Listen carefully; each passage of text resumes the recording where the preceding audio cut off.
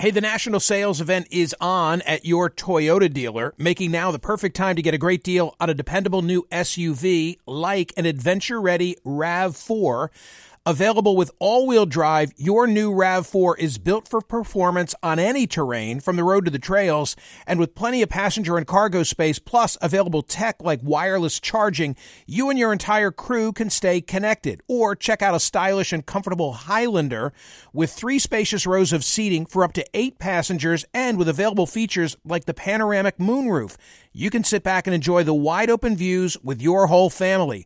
Plus, both RAV4s and Highlanders are available in hybrid models, so no matter your style, you can drive efficiently and save on gas. Visit your local Toyota dealer and check out amazing national sales event deals on RAVs, Highlanders, and more when you visit buyatoyota.com.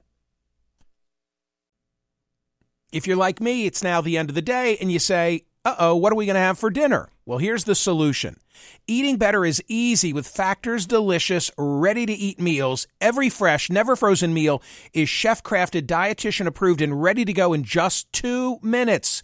You're going to have over 35 different options to choose from every week, including Calorie Smart, Protein Plus, and Keto.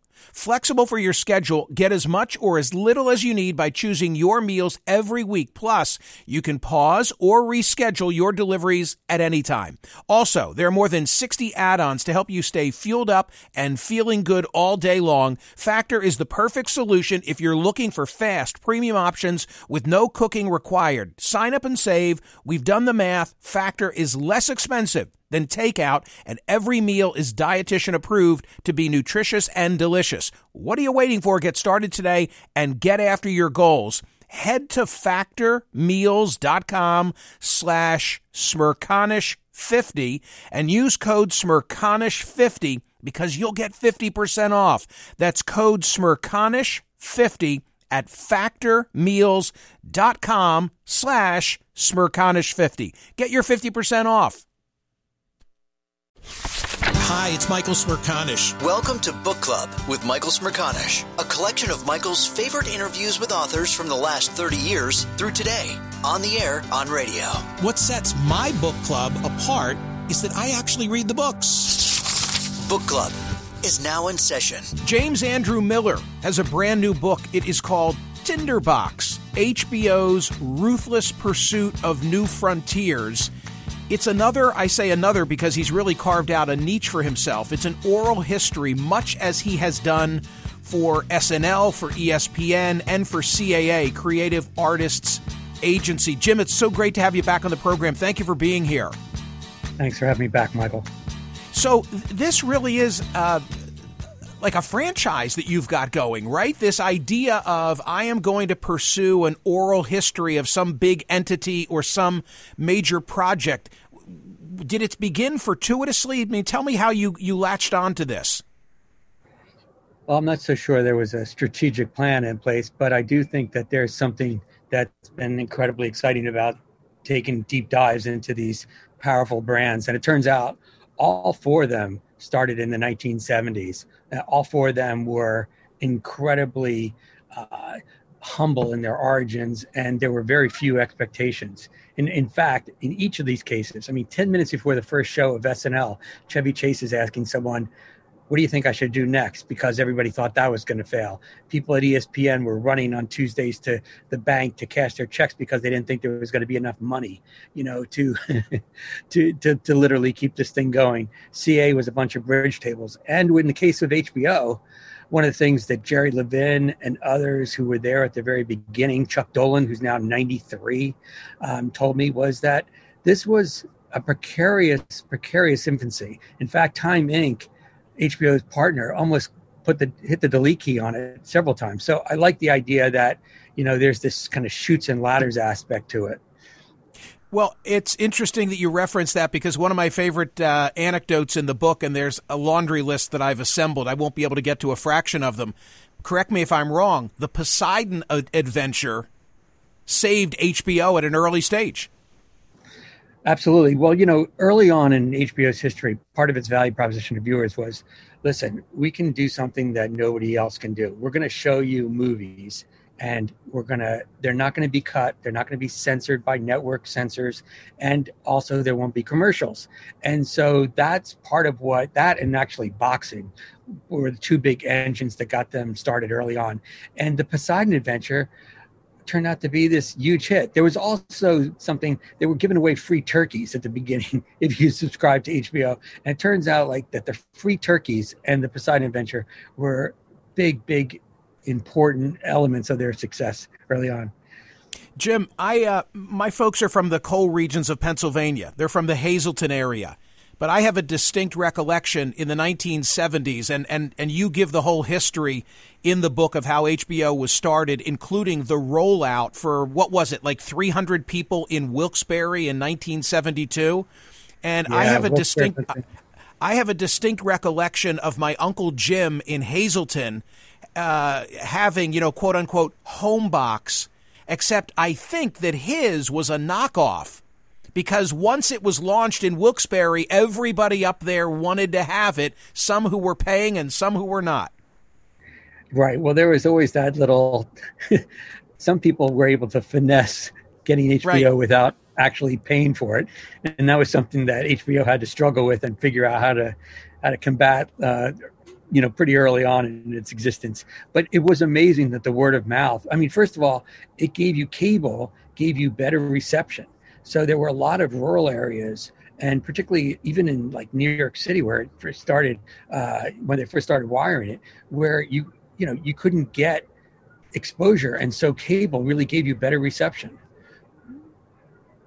George Carlin's 7 words were uttered on HBO, right?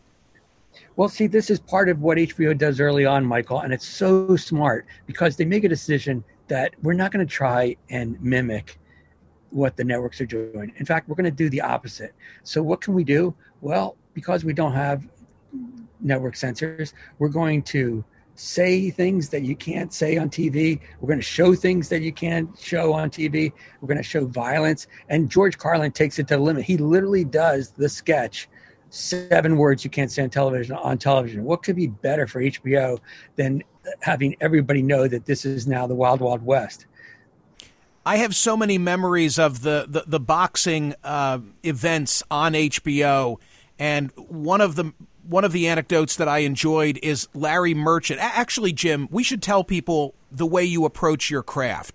This is one giant conversation with all of the business execs, all of the people who played a critical role in the founding, all of the A-list celebrities. It's as if you've got them in this giant conference room and each is taking a turn speaking and reassembling the story of HBO. That's the approach. How you go about this and keep it all straight, I have no idea. Say a word about your process, and then I'll tell you the story I wanted to raise. Well, it's a disturbing process. No, I'm just kidding. I do have a little bit of an OCD because I like hearing from key individuals. I like listening to people, much like yourself. My job is to create a narrative structure around it all, Michael. There is the corporate tale. There's the tale of the development of HBO movies, of HBO series, of the documentary unit, HBO Sports, and of course, the big saga of HBO itself, having the parent company that gets merged, then taken over by AOL, then Time Warner, then AT&T comes in. So I have to get all those disparate elements somehow together in one narrative. And I think that, what I try and do is I try and make sure that, the key moments, those key inflection points or the best stories are there. And it was great to talk to Larry Merchant, as you were just referring to. Boxing was huge early on. Well, I'll never forget. I will never forget when James Buster Douglas knocked out Mike Tyson. And one of the anecdotes in the book is Larry Merchant telling you what it was like to be in the ring to interview James Buster Douglas, and Buster Douglas having to need to just step away. He had lost his mother recently. I'm sure many will remember that. And Larry just allowed him to collect himself. But that's the richness of what you do. People who love The Sopranos, they're going to love hearing about David Chase going out to the Beverly Hills Hotel to sit down with Italian-American leaders who have a beef, who haven't even seen it yet. Or, that didn't turn out well. Jeff Bewkes, here's another one that I loved. I could rattle off 20 of these for you just sitting here. But Jeff Bewkes, in a conversation about whether the Larry Sanders Show, oh my God, did I love the Larry Sanders Show. Is it too Jewish? Are they going to watch? Are they going to watch it in the Midwest? By the way, that's a conversation you could have had about Curb or even about Seinfeld, even though Seinfeld is not an HBO property. Well, I think that, all these things that come up, we realize over the 49-year history of HBO, there were some really big, not only television landmarks, but they became cultural landmarks. I mean, I think that it's fair to say that The Sopranos transcended just normal television show. It had a huge impact on how storytelling was conducted, and the impact that it had on the culture and cultural references that emanated from it. So I think it's kind of like amazing to get access to these people and to sit there and listen to the impact. And by the way, the thing about HBO, Michael, is that people didn't just date this place. They married it. They were there for like 15, 20, 25, 30 years. I had more than a dozen people cry during interviews because it was so impactful for them when they left, or that first time that Sex and the City was on the air and nobody believed in it. And then all of a sudden it became this gigantic hit, and I mean, the stories from Game of Thrones, they're shooting in four different countries. They're spending more money than they ever have on any other series. What's that like? And what happens when all of a sudden there's an incredible blizzard and it just decimates the entire set, the entire town. They have hundreds of extras there. I mean, it kind of goes on and on and on. And what I try and do is show, we know what we saw on Sunday nights, right? But we don't know what happened beforehand and what was going on behind the scenes. And so that's really the kind of like purpose of these books is to not only develop a book of record about the history of this place, but also to share. I mean, Julia Louis-Dreyfus was incredible. Larry David was amazing. The stories people told about Jim Gandolfini, I could listen to that all day. And that's not me. Oh, me too. Jim, this would be like choosing among my children if I were to have to pick my favorite. But I am like a Curb real devotee. Love Larry David. Love everything about Curb. You interviewed Ted Danson. And I should point out, one of the things that you discuss in the book is it was never intended to be a series. It was going to be a special. And then you talk about like some of the magic and the genius of Curb. And Ted Danson says Curb comes along as a lark, like doing summer theater, or even less important than that. And I found that my sense of fun and my delight in acting got rejuvenated. I just loved hearing all the behind the scenes from the people who made it happen. Anything in particular that strikes you about Curb and what you learned? Well, Susie Essman, who is just a gift from above. The bomb. She says to me, she gets stopped in supermarkets for, people, women come up to her and say, "Can I FaceTime my husband? Because I'd love for you to call him a fat fuck." Excuse my language. And she says, "Jim, that's what my life has become." I mean, and when Larry showed the pilot, so to speak, for Curb to Ted and his wife, Mary Steenburgen, and it was a bunch of people up in Martha's Vineyard. They're all looking like, "Hey, Larry, okay, right, falling asleep." Yeah. It's, we want to be supportive, and here it is. It's more than 20 years later, and again, we come back to, what does HBO do? It says to Larry David, "We're going to be the opposite of a network. We're never going to give you notes, and you can come and go as you please." Michael, the guy disappeared for 7 years. Then all of a sudden one day, HBO hears him like, I think I want to come back. I want to do some more seasons. You never know. By the way, they never know if it's going to be his last season. They never know if he's going to come back. They can go. I mean, you can't do that in a network. And so that kind of flexibility is, really, really amazing. I mean, Larry Sanders, Gary Shandling once turned in a show that was only 20 minutes long because he thought the rest of it sucked. Right. And so he just turned it on. Then he disappeared for a year there. I mean, I think that one of the things that HBO does really well is it creates this world of freedom where actors and creators can come and do things that they can't do anyplace else.